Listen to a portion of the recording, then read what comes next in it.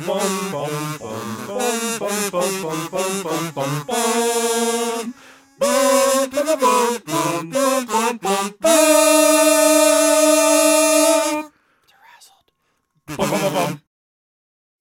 Scott, I think this is something you can probably relate to. The air here sucks real bad. Yeah, I didn't feel like it was necessary for you to share this experience with me, but welcome. Thank you. Welcome. How bad is it there right now? It was worse yesterday. It was definitely worse yesterday. I think we got like a tiny bit of rain yesterday, so like that helped a little bit, but you know how like when you have a Jell-O mold in the fridge too long and it kind of gets hard around the edges? I do not. Absolutely do not. I'll send you one. You can send Jell-O through the US. You can try. I mean, you might need some dry ice in that package. Yeah, we'll see what happens. That and my throat feels like I smoked a carton of cigarettes. That does explain the empty carton of cigarettes. Right. Well, it's because I smoked it. I didn't smoke all. Yeah. I feel like we're experiencing like when California gets snow and Chicago is like, shut the fuck up. Right. Yeah. Yeah. People text me, they're like, yeah, it's in the orange. I'm like, oh, you're on the scale. That's cute. But no, seriously. I mean, we don't all need to pretty habitually experience this shared misery of climate change. I'm sorry. Yeah. I mean, we're pretty consistently in the yellow to low orange, I think, because of the various cracker plants and shit outside of the city. Like the yeah, like the. I thought you meant like an organic, not like growing. God damn it, not like the eating crackers, like the shale crackers, like the gas. Yeah, what I thought was way worse than both those things, but yeah, no, it's. What did you think? Where they grow? No, we're recording. Crackers. Shit, Joe. All right, where they make the whites. Right. Yeah. Listen, I've been to outside the city. I've met those whites. Oh. God damn it. Has anybody seen any video of people in New York playing the score to Dune? Oh no. I've seen a little bit of that, yeah. Oh no. Yeah. This is vaguely Middle Eastern-esque chanting. Right. Well, the sky is just completely orange. Red, orange, yeah. It just looks like every movie that they've ever filmed in Mexico ever. Yeah. I saw a lot of the Mexico filter has made its way to New York, or the racist filter they used to film Middle East scenes has made its way to New York. Yep. No color, just pretty great. Orange. Yep. Good thing we're talking about something happy. Yeah, good thing we're talking about a lighthearted topic today, and not the horrible climate crisis that's bearing down on all of us. Oddly enough, from Canada this time. Who'd have thunk it? Thank goodness. What are we talking about? Oh, Dune. Oh, we're talking about Matrix Can we talk 4. about Dune? I would prefer to talk about. Oh God. I would. Let's talk about the Writers Guild instead. Yeah, well, let's talk about let's do labor that. Hey, instead. Hey everybody, welcome to DeRazzled, the podcast that tries to take award-winning worst films and fix them, except for when there's a whole bunch of other shit in the entertainment industry to talk about. I'm your host, Joe Nealis. With me, as always, is also host Jack Culbertson. Howdy. And joining us today as a special guest for a second time this season, to not talk about anything Kirk Cameron related, is our fellow Ramming Speed Pictures friend, Scott McGrath. Hello. Glad to be here with the homies to talk about organized labor. That's right. We're talking about the WGA, or Writers Guild of America, strike that is currently in, is it 6th, 7th week now? I count sometimes. Jack counts sometimes. That's about as good as I'm going to get right now. It's been going on for over a month and a half at this point, and it's not showing any signs of stopping. There's a lot to talk about with this. A lot of just news coming from all fronts, pretty much, regarding the strike itself and regarding the negotiations of the other entertainment guilds But first, let's Scott, what made you want to talk about this today? It's one of those interwoven issues right now that is like, seems like everything that comes up these days intersects with so many other aspects of society. And as we both talk about and make movies, it seems kind of impossible to ignore because it affects the entire industry and has ramifications for the entire industry for years and years to come. Yeah, I mean, it's already come up in a couple of our episodes here as we've been getting toward the end of season 2. Because again, how do you not bring it up? Yeah, and it's it's kind of that necessary evil stage right now where obviously this affects the entire industry, and a lot of people are out of work because of it that are not writers, and so there's sensitive issues there because people want what's best for everyone, but also people need to feed their families. So there's a lot of conversations coming from every side. And like you said, doesn't seem like we're going to resolve it anytime soon. So, and I think Stranger Things season 5 is going to get delayed, which is pretty uncool. Yeah, it is. They did announce that season 5 is going to be delayed for a little while there. There's this episode of Community where they'll get trapped in the study room, and Abed's like, so he's autistic. And he's like, I've got nothing to do with this episode because it's all about minute character details and backstory. I'm just going to sit here. And that's kind of how I feel right now, where I'm like, I've got like a page and a half of widely spaced notes because I guess I'm trying to impress myself. I mean, you took notes. I did. I did not have time to do that. But I would be lying if I said anything you just said, either of you, stayed in my brain. That's fine. At all. That's fine. We recorded it. Yeah. So it can get a second go of going one in the ear and out the other. Great. I agree. This is important. And I pay union dues, not to this union, but to a union. And I hear that is a good thing. Ideally, yeah. I think we've mentioned before, I'm not in a union currently just because my workplace doesn't have one. But if I were, I would. So if you see kind of like an empty look in my eye, it's because it's empty. Apologies. I do like to say the word IATSE. Hey, IATSE is we're going to say it a lot today. I feel is relevant. Yeah. Sure are. I can do that part. Jack, what is IATSE? The International Alliance of Theater Tamed People. So close. Theatrical stage employees. Very close. Yeah. You got like 3/5 of the way there, which honestly, considering how your brain is doing. I didn't say piss once. You didn't say. You didn't say piss or cum once in that entire definition. I did a good. Now, Scott, if I'm not mistaken, you are a member of IATSE. Am I correct? Yes, I'm a member of the local 488, which is the Northwest's largest local that comprises a lot of trades. So most of IATSE is broken down into all these locals that are mostly regional, and those regional locals comprise a number of trades.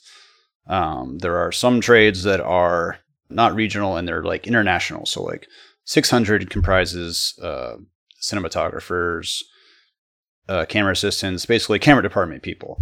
And so instead of being like you're the local here and there, the local 600 covers all of those camera folks internationally, as opposed to something like the 488, which comprises carpenters, electricians, grips, wardrobe, most of the craft and trades people for the area of like Washington, Oregon, Idaho, part of Montana, and I think like Northern California. And if I'm not mistaken, I think it's 893 is the Animation Guild, if I'm remembering correctly. Yeah, another example of one that is international. So there are a gazillion locals across the country and technically the world, and it's pretty confusing because not all of them are locals in a sense that they're local to that area.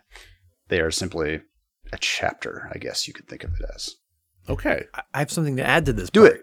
Nice.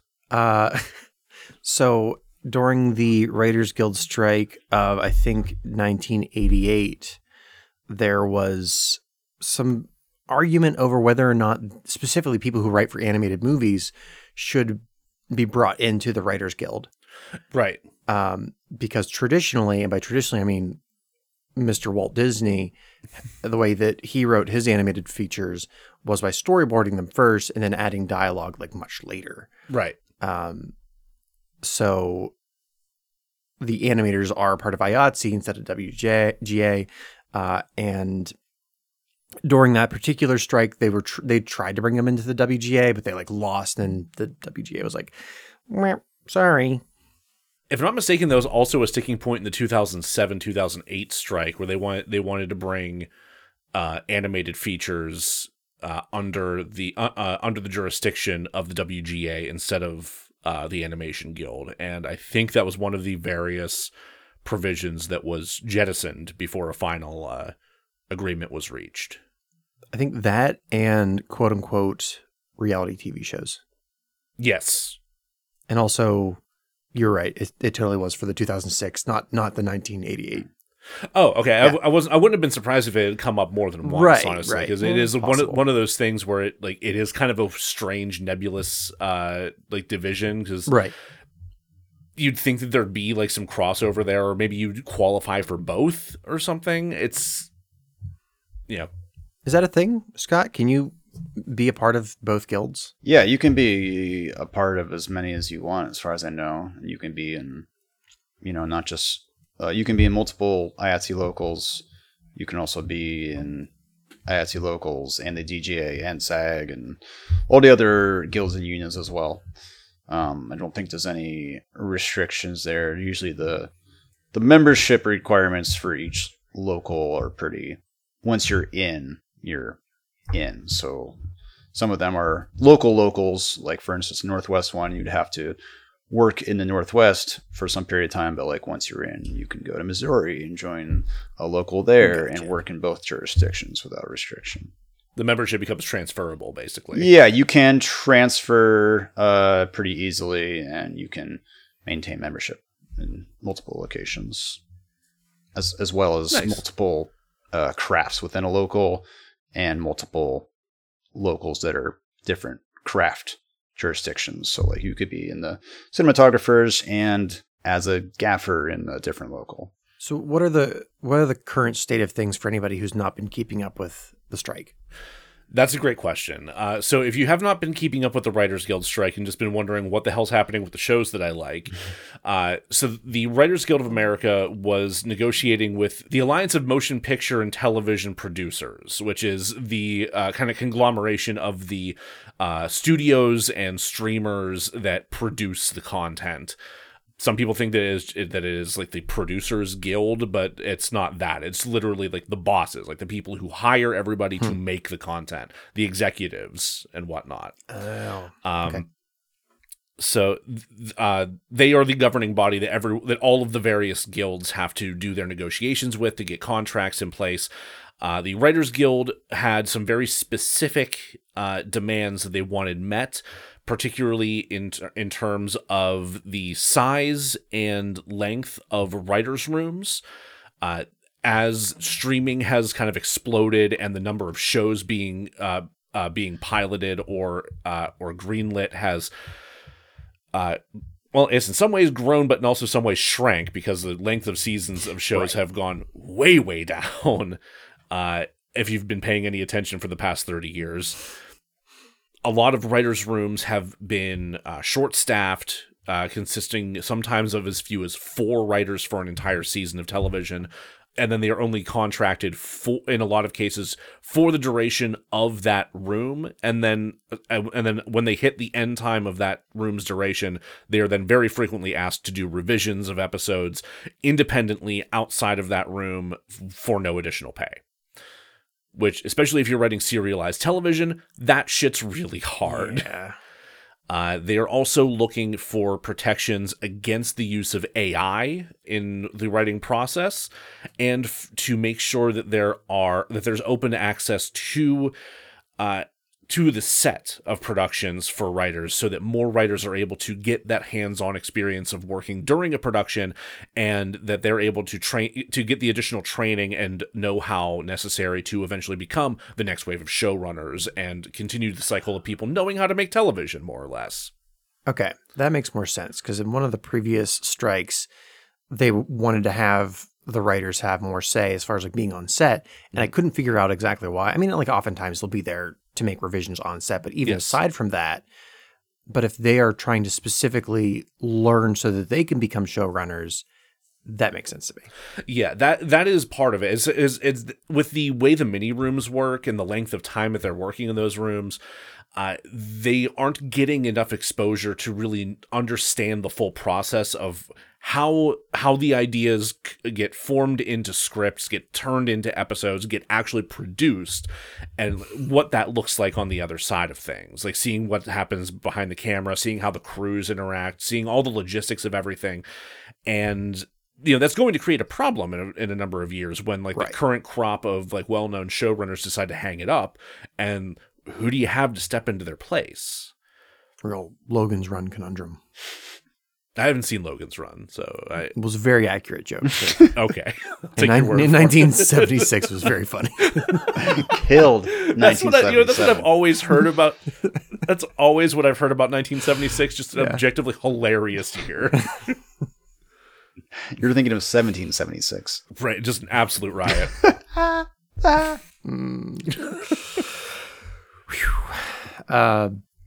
How about the other guilds? Because there's also been a lot of interplay. There's been a lot of stuff happening with the other guilds as well. Specifically, the Directors Guild of America, or DGA, and the Screen Actors Guild, SAG, or SAG-AFTRA, if you want to be specific. But what we know currently is that the Directors Guild has a tentative deal in place. Mm-hmm. They've completed negotiations. Their board has unanimously approved this deal, and it has been kicked down to the membership to then ratify it. So we're still in the process of people voting on it. And my understanding is there's some pretty large pay raises in there, some guarantees for additional days of production. All right. Some protections for a director's cut to be made of television shoots. Interesting. Which I thought was kind of interesting. There are some one of the things I saw in their deal that I thought was very promising is a guarantee to honor diversity and equity outreach efforts. So to make sure that they're able to continue finding new diverse voices to direct projects, and the majority of the major studios have agreed out of their I guess they have directors diversity programs where they teach young directors how their system works or something. They've guaranteed that those students will go on to direct at least one episode of a thing, so they get hands-on experience immediately that they can then carry on to future projects. Okay, that's pretty cool. Yeah. And this is all information that's relevant, or not relevant, up to date as of June 8th or 9th today? Today's the 9th. So this is all up to date as of June 9th. They've also secured a guarantee from the studios that generative AIs like ChatGPT are not a person. So they cannot do directorial work. However, the specific language of that part of the deal does leave the door open for AI to be involved in productions. They just can't use it without the studios consulting with the director or another DGA member on a production. Right. Yeah. So that's been a big old sticking point in the craw of the writers. Which makes sense. Yeah, Jack, I'd love to hear from your perspective as a writer, but also as someone who's been dabbling in the old AI pool, what your... I have been, yeah. True, yeah, you've played with you've played with ChatGPT probably more than anyone that I know. So I am curious what your thoughts on that are. I like living in this pretend sci-fi future until it collapses around me. It's actually, I think I've told you, Scott, that it's my preferred apocalypse. Hey, gotta get the problem to have the problem. So take it. Yeah. Jesus. That's the spirit. I just want them to know like who was on their side from the beginning. Right. So yeah, I've been messing with ChatGPT pretty much since it's been available to the public. Mm-hmm. I wanted to see how it could be applied to, like, I write short stories, and novels. I'm trying to seeing how it is as like an editing engine. It's not as good as Grammarly. I have heard that before. Yeah. But Grammarly's expensive. So I've heard that before. I did dick around with it as far as like writing a story, just curious, see how it do. It doesn't like to scare people. Right. You got into a really interesting back and forth with ChatGPT. Several times, yeah. Yeah, there was one in particular, though, if you could... I forget if we've talked it? about this on the show or not, but if I don't think so. There was one about clowns. Yes, that's what I'm thinking of. Yeah, so I was like editing my story, just commas and punctuation and stuff. And I was like, you've done an excellent job, ChatGPT. You can step away from my nightmare fuel. Why don't you write a fun little story about a clown? And it was like, nope. I'm like, why not? It's like, clowns are awful. Like, what makes you say that? It's like, well, clowns scare people, and I don't want to scare people. I'm like, that's very considerate of you, but that's not the original intent of a clown. Allow me to... You had to actually sit down and have like a historical education session with... You gave a little TED talk to ChatGPT about clowns. And then on the other side of it, it was like, okay, well, if we do give a content warning at the beginning of the story, I feel like that's okay.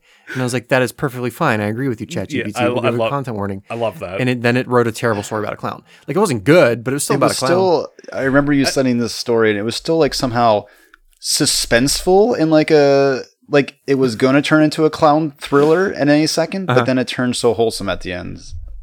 Yeah. It was pretty... Yeah. Oh, I didn't realize it became a wholesome story. Not like a very profound, wholesome story, just like... And then they didn't die, and they were happy. That's how it always goes. Because of course, nice. I also tried to write a porno with it. Yeah, I forgot about that. Which, like, the way that the compromise that ChatGPT and I had was, instead of saying fucking or sex, was, I think, baking a pie.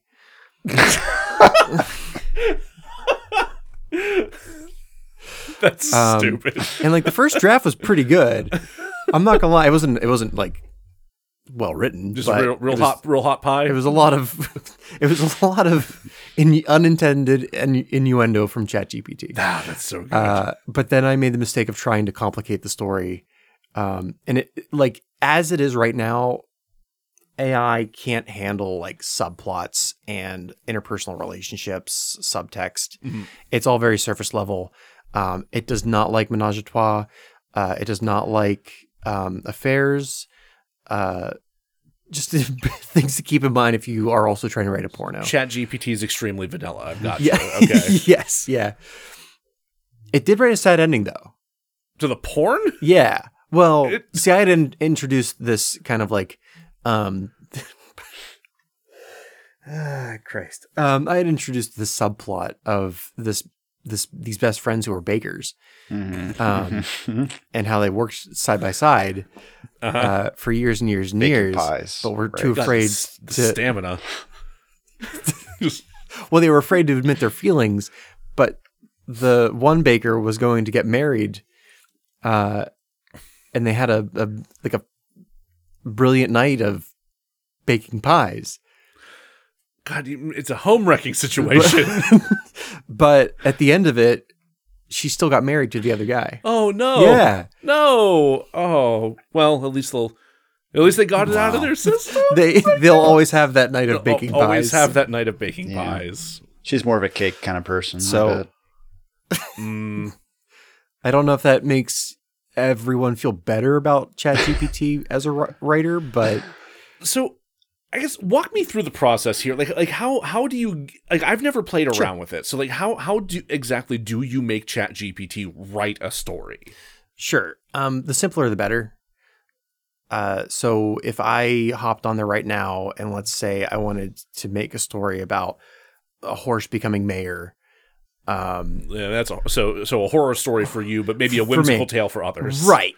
Yeah, it's not gonna. I'm not gonna have to argue with it about a horse mayor story, unlike a clown story. I mean, well, unless it happens to share your aversion to horses, it might. I'll ask it later. Okay. I'd say, hey, tell me a story about a horse who becomes mayor, and it would give me like maybe like a paragraph or two, and then I would say like make it so that the horse mayor is up against a clown opponent, literal clown, and then ChatGPT, and then we have to have a conversation. Saved the Writers Guild. You're all welcome.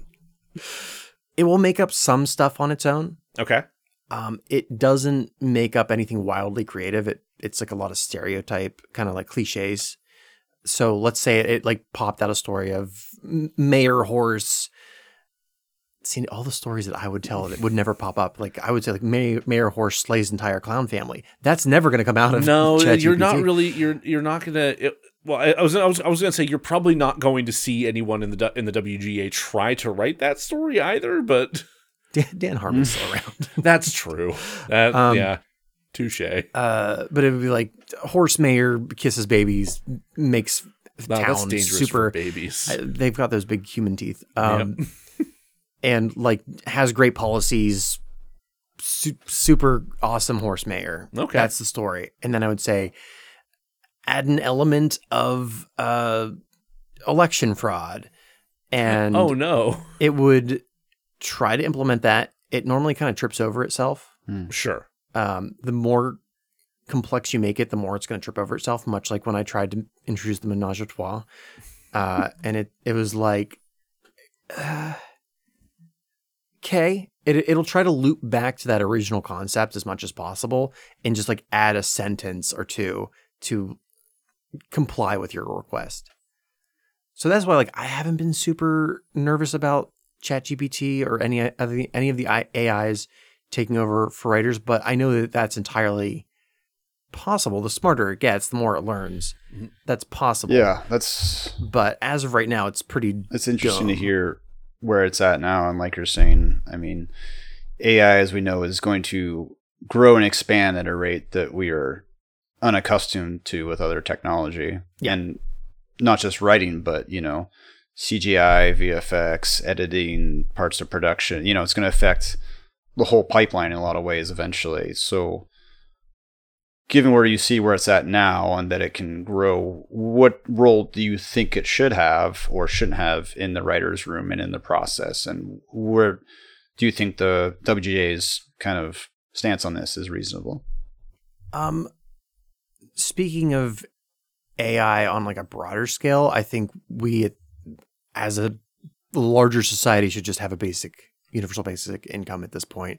Like we're going to slowly find ways to, through automation and through AI, replace a lot of jobs. Yeah. And I'm not even upset with most of that because that would give me more time to do shit. Yeah, honestly. Yeah. If I didn't have to go to work for 40 hours a week, I could get a whole lot of other shit done. Yeah. Like just forget like creative work and other shit. Just taking care of my human meat suit. I could take better care of myself as a person.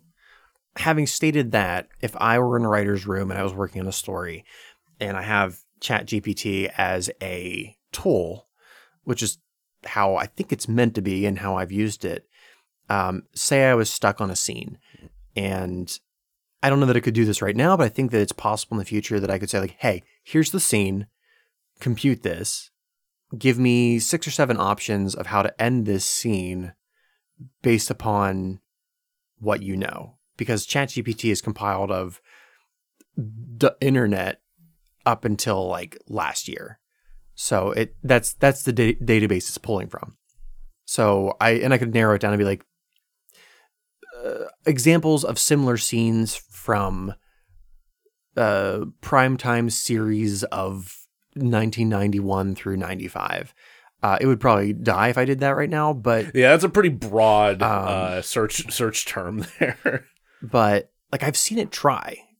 Okay. Like I think part of the problem with it right now, if you consider this a problem, is you can only input so much data before it's like. Okay. In ChatGPT, as far as I'm aware, it doesn't do like art or editing. It's all text. Right. Yeah. No. There are other ones out there that do like visuals and video and whatnot. Yeah. Now, I know that at least in the case of the more visually geared AIs that are out there, they are largely trained on existing images that are out there, whether they are like people's other artworks or open source stuff that's just out in the public domain. And I know there's like some copyright issues that have arisen because of that, because of clear artifacts being popped in. Yeah. Well, and that's how ChatGPT operates as well. Mm-hmm. I'm sure we've all seen the scripts that are like computer generated story of Batman doing Batman things. And Sure. it's hilarious because it's like Batman is a sad who fights a clown, wins Gotham. It's the same technology. It's just come a long way. Mm-hmm.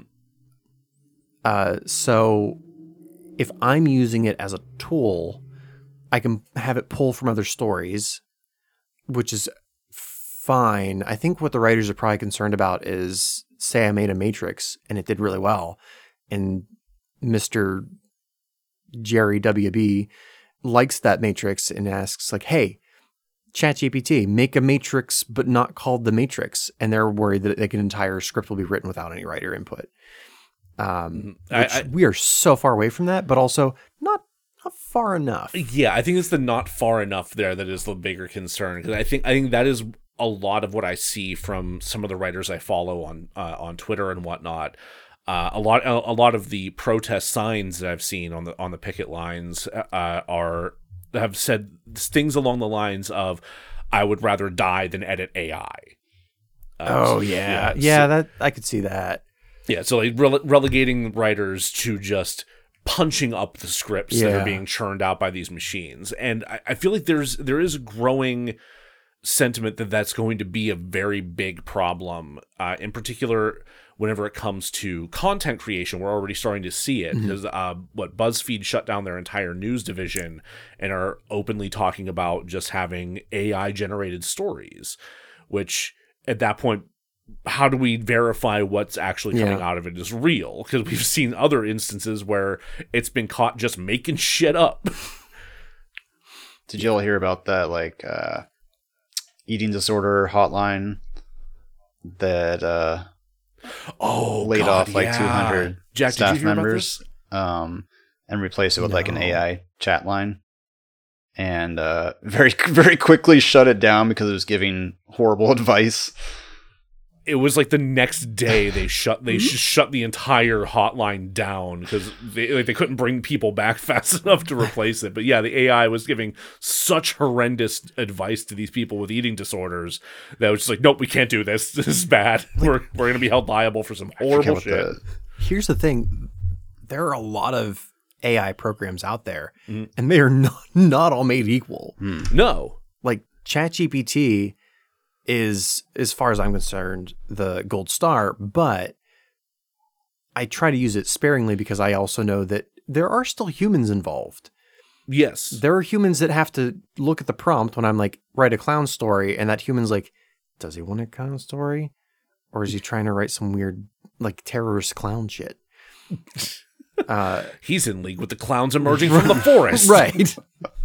But like that's a thing where somebody will like write something deeply inappropriate or violent, and then a human person has to look at that prompt and be like, I'm scarred, please don't do that. Yeah, that's true. Yeah, and if I'm not mistaken, a lot of those people that are doing that are like very low paid people in somewhere in Africa. Yes. Who also are facing labor disputes of their own. If the last I had heard. Fair.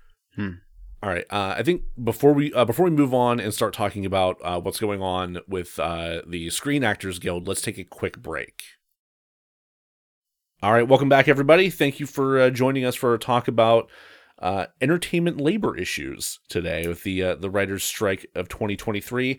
Before we get into what's happening with the Screen Actors Guild, Jack, you prepared some information about the history of writers' strikes, if I'm not mistaken. Yeah, I was interested to see what has happened in the past, how long they've lasted in the past. There's 4 strikes in so far. Okay. The first was in 1960, and it lasted for 148 days. Jesus. Yeah. So what they got out of it were improved rights and pensions for scriptwriters. They got 5% of their net income from television aired movies. So there seems to be a trend of, as the technology evolves, a strike occurs so that studios are forced to update the contracts in a way that doesn't cheat the writers. Right. That is a running theme, because I think I had talked a little bit about some of that stuff the last time we had talked about writers' strikes. But yeah, I think I see where you're going with some of this stuff. Go ahead and continue. The next one was in 1981. It lasted for 3 months, and it established compensation for pay TV or home VHS. Okay. So that's when VHS was starting to become a thing. I didn't realize how expensive VHSs used to be. They were were sometimes as much as $100. Yeah, that's wild. Mm-hmm. Yeah, when you consider like how like we when we were growing up, like you could buy a bunch of blank VHSs at the fucking corner store for like $5. Right. And even now, like a 4K or a Blu-ray brand new is usually around like $30 to $40. Yeah. So thinking of a VHS tape as $100, like, holy shit, it's been, I don't know. So the next one was in 1988. This was had significant impact on the entertainment industry. As of right now, it is the longest running. Yes. At 153 days. So some of these things I understood, some of these things I did not understand. I'm gonna do my best. Sure, go for it. So the disagreement was they wanted residuals for hour-long shows. Producers claiming syndication reruns of these shows were performing poorly in syndication, and wanted to, like, say I wrote a show, it was syndicated, it went into syndication. They wanted to drop the percentage that me as a writer would get because it's quote unquote performing less than its first run. Okay. They ended up, I think this one kind of like leans more towards the studio winning, where there's like a bit of a sliding scale. So I'm going to guess shows that, because there's some shows that have been in reruns and syndication for ever. For decades. For decades. Yeah. So I would imagine that those would get would probably get like a higher residual than like a show that, you know, less popular. There may also be like some kind of time cap on some of those things too. Right. We started to talk about this a little bit, about writers wanting to expand their creative rights. They wanted to be able to like be on set. The one that, 'cause I write, but I also direct. Yes. The one I'm like, no, don't do that. The writers wanted to be able to consult on their choices for actors and directors for some projects. Interesting. Okay. I can see that maybe for television as far as directors go. Like, your power as a director on a TV show is much, much less than if it's like a feature. Sure. But also, no. Well, it's interesting because like I know that there are some examples of people writing a thing and like putting in like the marginalia or notes like cast somebody like X. Yeah, which I think is fine. Right. Like who? Oh God, was it? We talked about Terry Gilliam doing that. Time Bandits. Yeah, for Time Bandits, it was like get someone like Sean Connery, and they just got Sean Connery. Yeah. The article was really vague as far as the outcome of this. It's like writers gained creative rights. I'm like, yes. That's a really and yeah. In what sense? Like, yeah, I'm guessing that means they had a greater presence on set from that point on. That would make sense. Because I know that's become a more regular practice, is you have someone there on set who's able to assist with rewrites, punch stuff up. If it turns out that a delivery of a joke's not working the way you thought it would, they can change it or come up with something new on the fly, or whatever else. Hell, if something that was written into the script isn't actually the right color on set with the actual prop that was made, they can correct it. So there's some consequences from that particular strike. Yes. ABC found a workaround, which... Of course, fucking ABC. Pure evil, but brilliant. Oh, okay. So, I asked Belinda this earlier. She didn't know, but were you aware that Mission Impossible was originally a TV series? Yes, actually. So it was a TV series, I think in the 60s, and they still own the rights to those scripts from the 60s. Oh. So what they did is they just filmed it again with like a new cast. And like slightly reworked the scripts, but not in a way that would violate the strike. Son of a bitch. Yeah. That is some evil genius bullshit right there. God, of course it's ABC that pulls that off. The fucking always mouse. Be cooking. So I hadn't heard this, but apparently people blame this strike for the kind of creation of reality television. The 88 strike? Yeah. That's not true. The kind of boom in live reality TV came like a couple of years later. Sure. Yeah, I imagine it was much more a 90s phenomenon. I think when I think of big reality TV, I think of like Real World. I think Real World, part of me thinks Cops. Well, did I just touch on something? So, oh no, 1988 strike didn't cause the creation of reality TV. It did cause the creation of Cops. Oh, God damn it. Which is currently in its 35th season. I thought they ended it. I unless the internet lied to me, it's in its always 35th be copping, season. Joe. Fucking damn it. Always be copping. It's changed networks a couple times. It's changed hands, but it's still in production. Wow. I genuinely thought that shit had stopped. You would think with all the lawsuits. Okay. Anyway, I will concede this for you, Jack. AI can have cops. I want big, gross hands on flashlights trying to pull people over, steering wheel looking all funky. Oh, you want them to produce Cops from start to finish? I thought they were going to write the script. No, entirely. Scripts, visuals, everything. I would watch Cops if it were entirely AI generated. With the stipulation that there has to be at least one eating scene per episode. Yes, 100% yes. Other things that were affected, Halloween 4, The Return of Mike Myers, was written in 11 days. Ooh. And it shows. Ooh, boy, does it show. Man. Is it better than some of the ones after it that had years to write? Yes. But that's bonkers. It's still bad. Ooh. Carpenter wasn't still involved at that point, right? Just like executive producer. Okay. But not creatively. Right. The very important movie Child's Play and the other even more important movie Earth Girls Are Easy. Oh, yeah. Were those also impacted by this strike? They were impacted.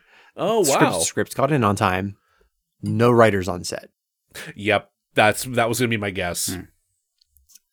And then the one that I knew about before I started reading this, Batman 1989, was impacted by this. The original script was written by Sam Hamm. He got the script in.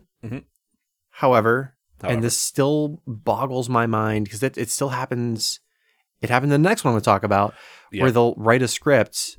It won't be completely finished, but it's quote unquote finished. It's like enough to start shooting. I know what you're going to talk about with the next one, but go on. And so I don't know if it's true, but there's this anecdote of at the end of the movie, spoilers for Batman 1989. I think Vicky Vale, Batman's running up the tower to catch up with the Joker. Yeah. And I guess Michael Keaton turned to Tim Burton. there's no script from this point out. He's like, so what am I running to? What are we doing? Well, this was also, we talked about this, Yeah. because this is also John Peters' bullshit. Oh, yeah. Because he just We did talk paid about for that. this giant tower, clock tower facsimile set, and everyone was like, well, what are we doing? Like, what is going to happen here? Yeah. Tim Burton's answer was, you're running towards the end. You're running Fair. towards a paycheck, Mr. Keaton. Yeah. Big plot change that happened because of this. So Tim Burton, from the start, wanted Bruce Wayne's parents to be killed by the Joker, Yes. which is how it is in the film. Yes. Sam Hamm was like, no, that's stupid. That's not how it is in the comics. I won't do it. He was going to have a Joe Chill. Yeah. Yeah. Well, then, he was on strike, Yeah. so he didn't have any say. Yep. And you know who was not on strike? Tim Burton. This is Also true. John Peters. Also jumping. British writers. Oh. Yeah. Fucking British scabs. Yeah. Oh, that sucks. So that's how the Joker killed Bruce Wayne's parents. Huh. Was the writer's With strike. scabs. Got it. With scabs. Fascinating. I'll never look at that movie the same. Then the one that happened in our young adulthood, 2007, 2008. correct, lasted 100 days. Nice round number. Yeah. Yeah. Yeah. Oh, that was considerate for historians. This one was over DVD residuals this time. That was a big part of it, yeah. They had still been using the old formula for VHS. However, DVDs, not being $100 a piece, way outsold VHSs. Oh, yeah.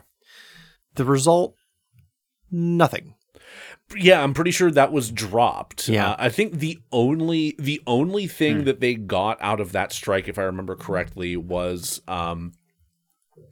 jurisdiction over streaming productions. Correct. Which is why we ended up with such great shows like Stranger Things, like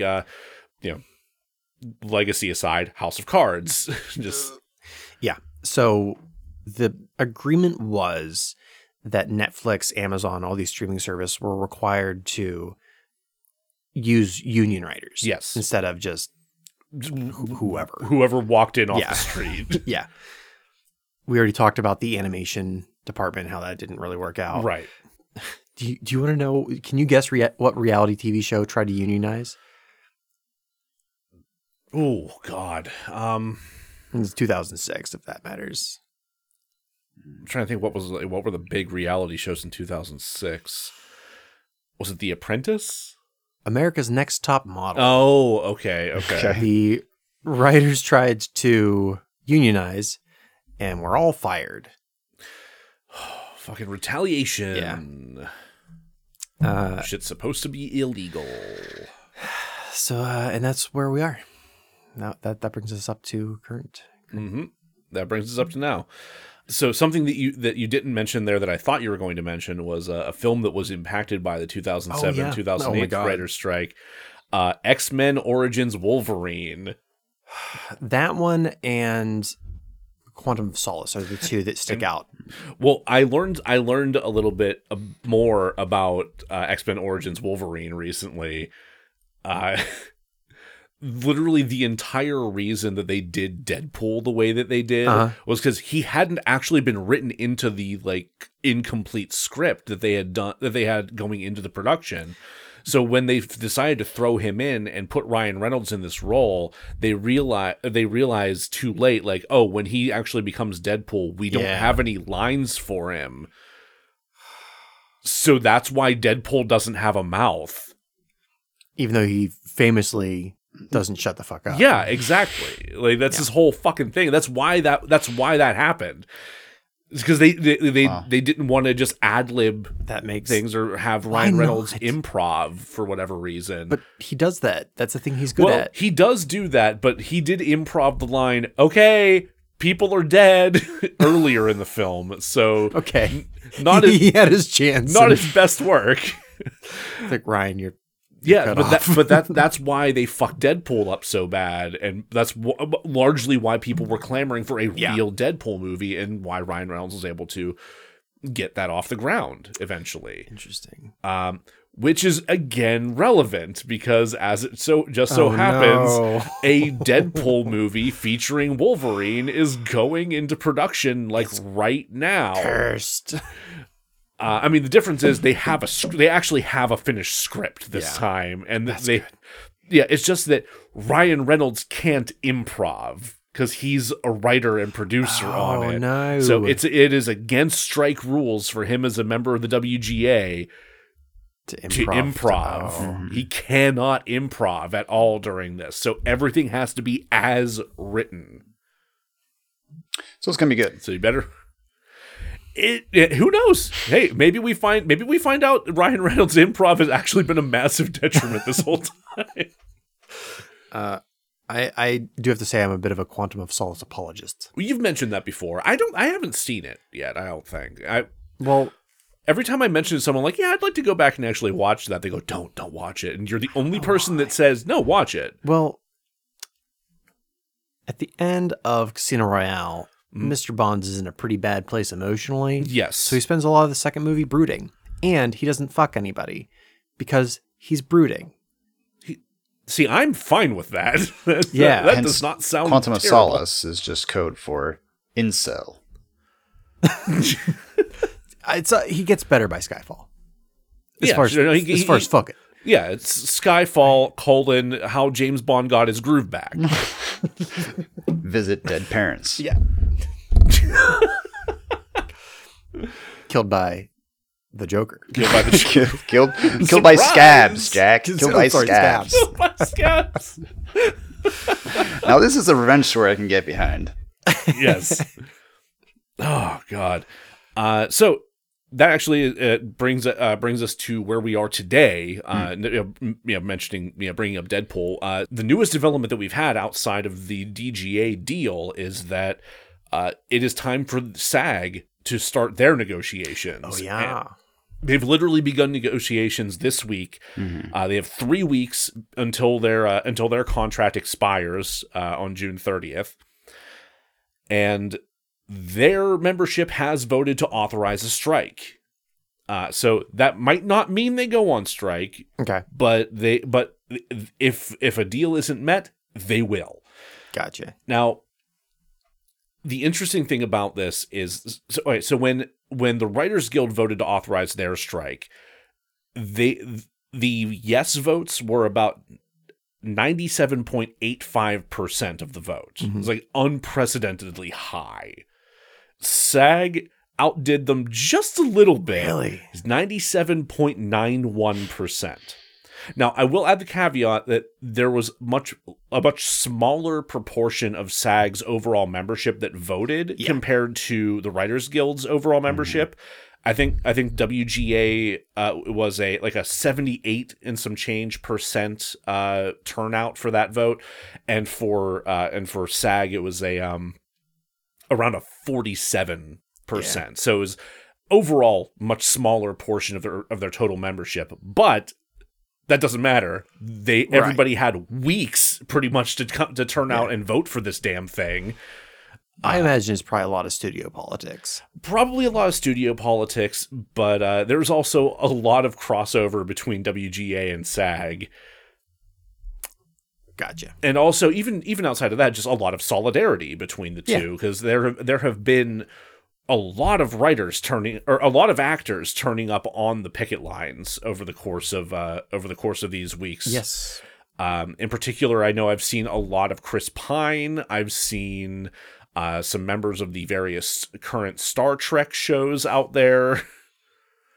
I forget who else offhand, but there's been a lot of actors just jumping out in solidarity.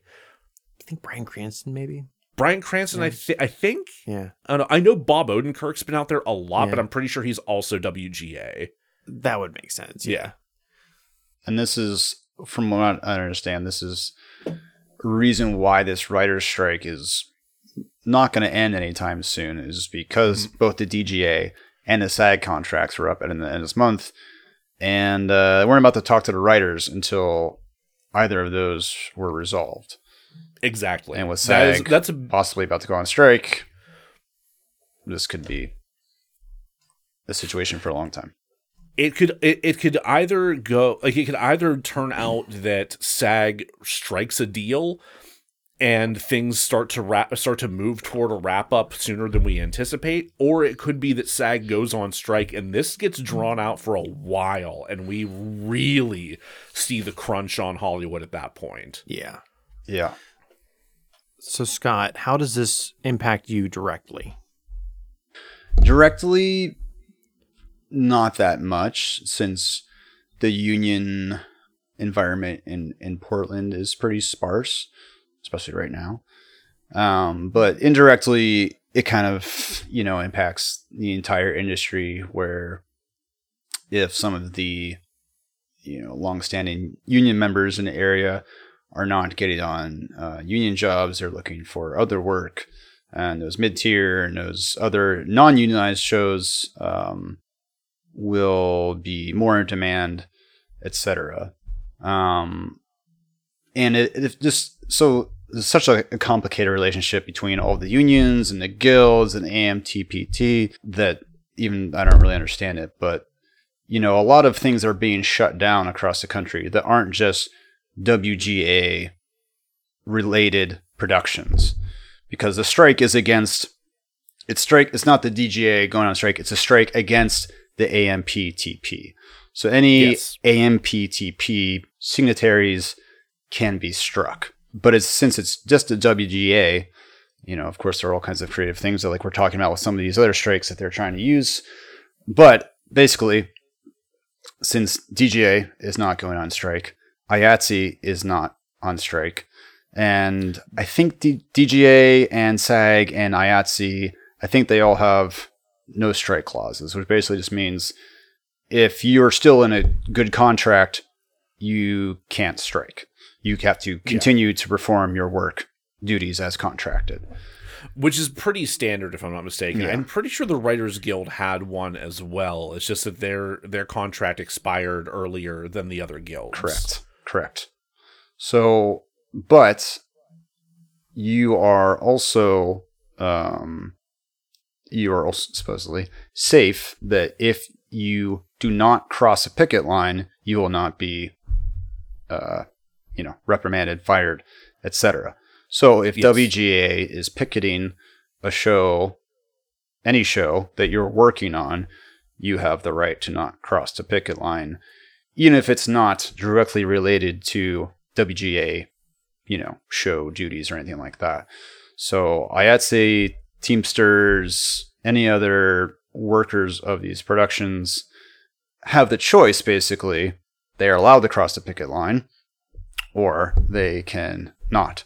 So, we've heard stories about these big shows in New York being shut down by 3 people with picket signs because the rest of the crew is standing across the street going, well, no, sorry. If there's one person there with a picket sign, that's a picket line. Yep. And Teamsters in particular, I know, take that super seriously. I think we will not cross. We really have to talk about Teamsters, and especially Lindsay Doherty. Are you all familiar with Lindsay? A little bit. No.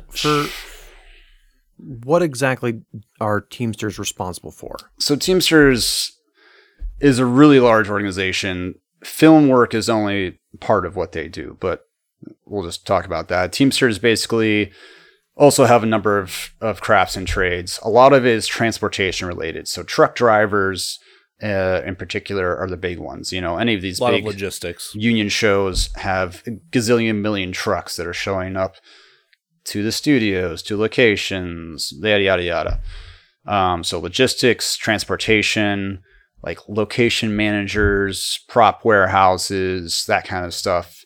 Those are all people that belong to Teamster locals. And, Teamsters have a very long, storied history with labor organization. Sure do. But Lindsay Doherty, or Dougherty, I'm sorry if I'm not saying their name correctly, but she's a leader of the Los Angeles film section of Teamsters and certified badass. Like, basically day one of the WGA strike, she was like, great, those trucks aren't going anywhere. Fuck all y'all.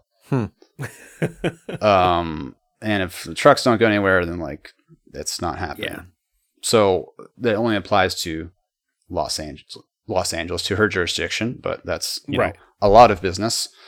You know, she's got like a Jimmy Hoffa tattoo. She's God damn it. She's just telling studios to amazing. go fuck themselves. But it's, you know, it is drawn into this notion of people having their choice of whether they continue to work or not, because people, you know, are relying on going from one union show to the next in order to make ends meet. And with these different unions and different guilds, it can be kind of easy to disconnect from the other, you know, people in IATSE that are grips or whatever, you know, think of writers as being in their ivory tower, and the Teamsters think of everyone being in their ivory tower, you know. So for her to be so strongly of the perspective of like, if writers are getting fucked, we're all getting fucked, and you know they're going to step on all of us the same way, especially as other contracts come up. You know, it's going to be everyone else's turn eventually. So there's a lot of discussion in the local community, in the greater film community, of, you know, trying to navigate these things. Judgment on both sides. You know, obviously people that are crossing picket lines are being judged pretty harshly, for good reason. But at the same time, you know, people that are insisting that they can't work are being threatened as well.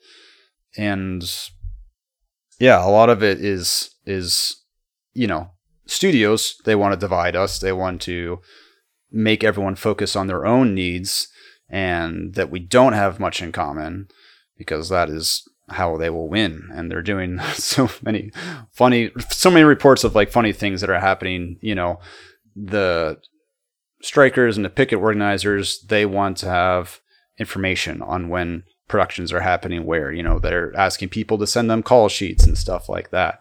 So productions are doing all kinds of like crazy things where they send out a call sheet the night before, and then, you know, 4 a.m. the morning of, they send out the real call sheet. Oh, well, hold up. Last minute update, guys. And all kinds of things that are, get into some contract sketchiness with other unions and stuff like that. But yeah, they will, you know, we know they will do anything they can to just keep the ball rolling. And they know that they can, as we've seen in 2008, they can basically wait them out. Mm-hmm. There's plenty of people that need work enough to keep things going in the meantime. Do you feel that the studios, not that there's like a winner and loser for every strike, but do you feel like the studios won the 2006-2007 strike? I think that's fair to say.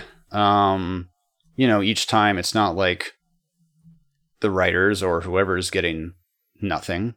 There's something is changing, and that's better than nothing. But certainly the rate at which we're getting concessions is far outweighed by the rate at which conditions and pay and residuals for writers and stuff like that, none of that is happening at the same, you know, rate that it's keeping up with cost of living and, you know, working conditions and stuff like that for a modern society. You know, we're still following archaic rules from medieval ages.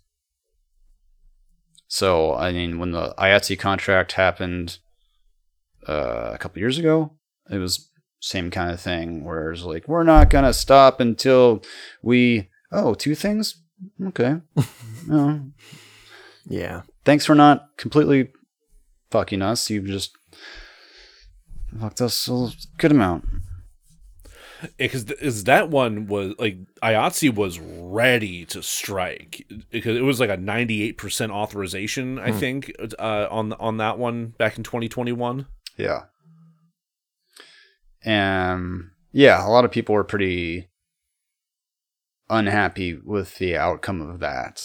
But at the same time, a lot of people are happy that they don't have to close their pocketbooks for 3 months. So the studios know that.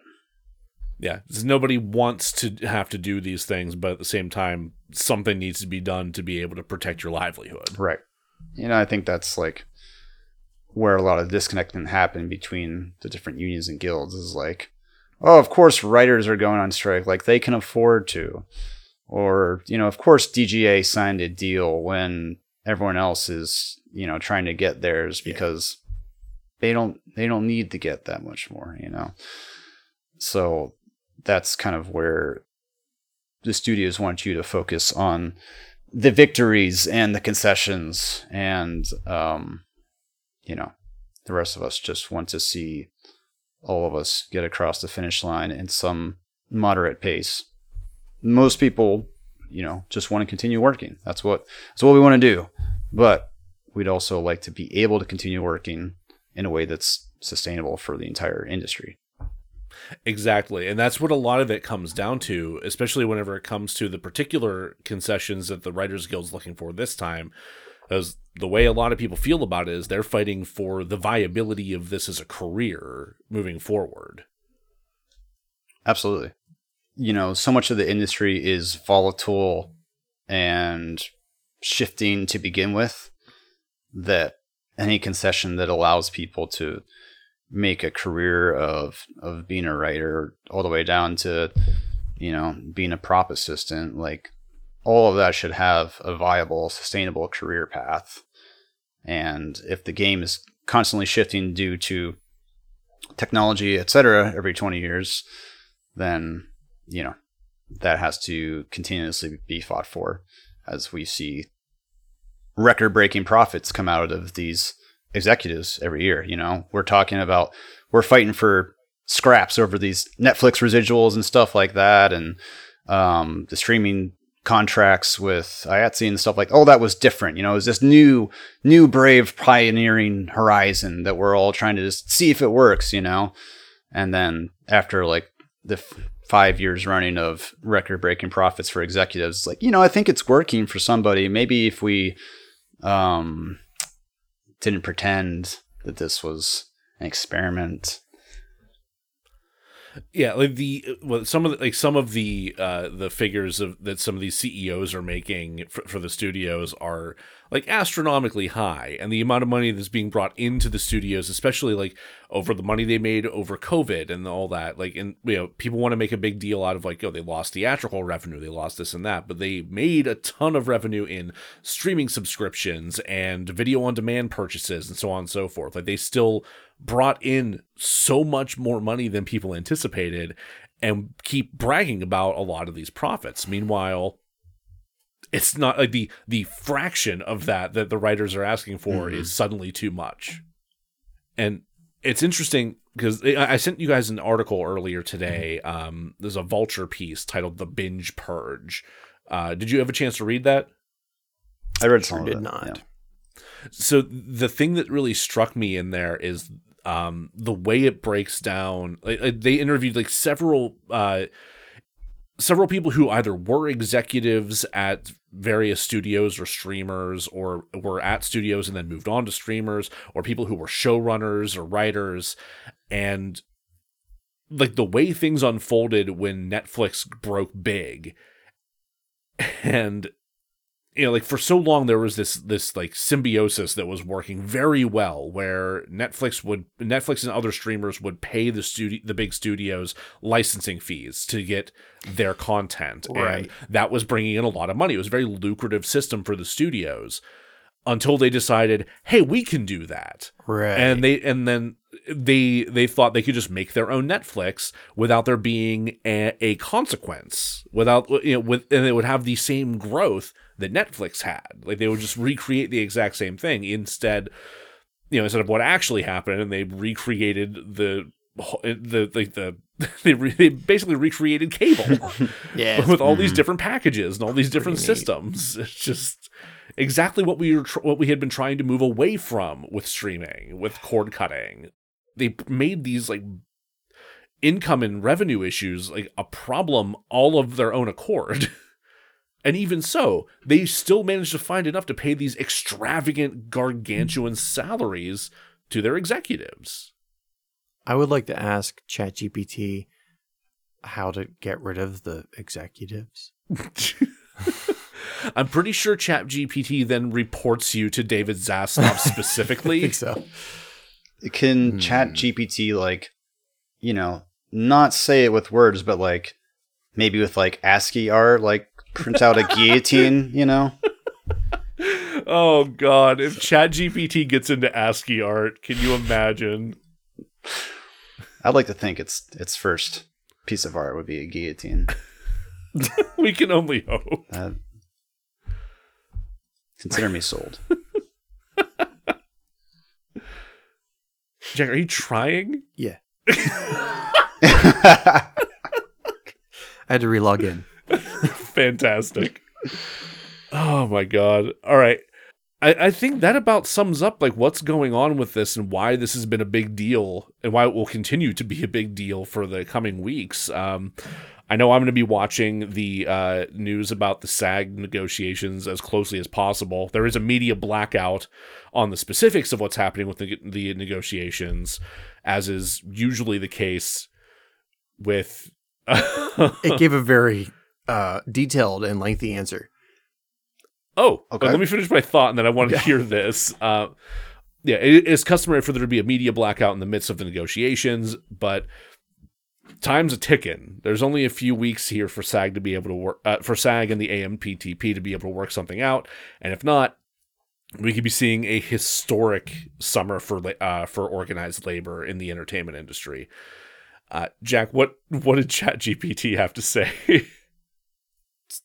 So it's words I don't understand. I have a theater degree, but it would be. Do you want me to read it? Yeah, here you go. Here, let me see here. I like comic books. Okay, so Jack asked, how would you remove TV executives entirely? Removing TV executives entirely would require a significant restructuring of the television industry and its decision-making processes. While it's not possible to provide an exhaustive plan for such a restructuring, I can suggest a hypothetical approach that would minimize the influence of TV executives. 1. Transition to decentralized platforms. Emphasize the growth of decentralized platforms where content creators have direct access to audiences. This could involve promoting streaming services, video sharing platforms, and independent production companies that allow creators to bypass traditional TV networks. 2. Empower content creators. Focus on empowering content creators by providing them with more creative control and ownership of their work. This can be done through fair contracts, profit-sharing models, and increased transparency in distribution and revenue sharing processes. ChatGPT fucking woke? Is that what's happening right here? Comrade ChatGPT over here. 3. Audience-driven programming. Implement mechanisms to gauge audience preferences and interests more accurately. This can involve using advanced analytics and data-driven insights to make programming decisions, relying on audience feedback, and conducting surveys to determine viewers' needs and preferences. 4. Peer review panels. Establish peer review panels composed of industry professionals, including writers, directors, actors, and critics. These panels could evaluate and provide feedback on proposed content, ensuring a diverse range of perspectives and reducing the concentration of decision-making power in the hands of a few executives. 5. Industry-wide collaboration. Foster a collaboration among industry stakeholders, including content creators, producers, distributors, and advertisers. Encourage partnerships that prioritize creativity, quality, and diversity, aiming to create an environment where decisions are made collectively rather than solely by executives. 6. Jesus Christ. Transparent funding models. Develop transparent funding models that provide financial support directly to content creators, bypassing the traditional funding and commissioning processes. This could involve government grants, crowdfunding programs, or investments from organizations that prioritize independent and innovative content. Suck it, Ronald Reagan. 7. Finally, 7. Support independent media outlets. Encourage the growth of independent media outlets and networks that prioritize diverse voices and perspectives. This could involve providing financial incentives, creating regulatory frameworks that promote competition, and allocating public broadcasting funds to support independent content creation. It's important to note that completely removing TV executives may have both positive and negative consequences. While it could potentially lead to more creative freedom and diverse programming, it could also result in challenges related to quality control, funding, and commercial viability. Balancing the benefits and drawbacks would be crucial in any significant restructuring of the television industry. Well, it's not ASCII art, but Damn if it didn't have some points. So, like, welcome to DeRazzled, the podcast that takes award-winning worst TV executives and fixes them. That's got to be a spin-off series. Oh, second unit's going to go some places next season. Good Lord. Chat Guerilla Proletariat Tactics? Yeah. You guys can see why I kind of like them, right? Oh, God. Yes, and B, Scott, thank you for the episode title. Yes. Hey, happy to provide. Someone's got to do it while DGA is on strike. Scott, do you have any final thoughts here before we wrap up? Just if you're a consumer at home and you're wondering whose side you should be taking on this, just remember that the AMPTP, they're not people. They're a bargaining collection of studios. Well, yeah, that's accurate. All on the same side, made to bargain against workers. That's the reality. That's the reality. So, yeah, I hope everyone stays strong out there. I know times are going to be tough for a lot of people. And hopefully things will get resolved in a positive manner soon. Hell yeah. And if they do, more good content for everyone else at home. Woo! I am a little sad that we don't have Conan O'Brien to fall back on during this strike, though. That was pretty helpful. A highlight of the last one. But regardless, we definitely support the writers in their efforts here. And should SAG also decide to strike, we will support them in that as well. I'm going to put some links in the episode description to ways that you can help the writers if you are so inclined to do. Awesome. So keep an eye out for that. Jack, any final thoughts? So it'll be SAG-AFTRA. Yes. Will the theater actors also be striking then? Like, will that shut down any theatrical production that's primarily made up of union actors? That's a good question. I guess. Yeah, I guess it would. You know who will know? Rob. Rob would probably know. Yeah. Rob, if you remember from our Cats episode, from season 1, he would probably know. Not that when is the vote, or when is the when would they be going on strike? End of the month. End of the month. Yeah, okay. Their contract expires June 30th, so like midnight July 1st. Okay, because he's directing a production of Sylvia, and I know the lead in it. One of the leads in it is union. Oh, okay. But I think it'll close before then. Right, so, fair. Yeah, I'll ask him. Yeah. All right, Scott, do you have anything that you would like to promote? No. All right. The death of Ronald Reagan. I will say it's funny you should mention that, Jack. It did make me it always like warms my heart a little bit to remember that he died during Pride Month. I didn't know that. Oh yeah, Reagan died during June. So did Pat Robertson. And so did fucking Pat Robertson. Yes. So happy Pride, everybody. Not to bring things down before we leave, but you realize that one of the points that ChatGPT made was that the government's able to kind of subsidize money for artists was in place for a very long time until Ronald Reagan. Yeah. Fuck him. Fuck that guy. What's how you say rest in piss? Rest in piss, I believe is yes. Thank you everybody for joining us here tonight. Happy Pride Month, everybody, and go workers. And come back next time for our season finale. For part 1 of our season finale next week. Yeah. That is correct. We will be starting our coverage of Blonde. Yeah. Oh. Yay. Yeah, that's the correct reaction, Scott. Scott, have you seen Blonde? No. Oh, man. And I'm mostly upset about this because now you're going to make me do that, aren't you? Indirectly. Yeah. Indirectly, yeah. I and would not possibly. I would not force you to watch it, but we are going to talk about it extensively. So well, I have to be involved in the conversation. You should also read the book. That's not. I need to start. I need to start that audiobook. Yeah. But yeah, we will be coming in strong to end season 2 with that. So yeah, we hope you join us for that, and then we'll be taking a brief break before we come back strong for season 3.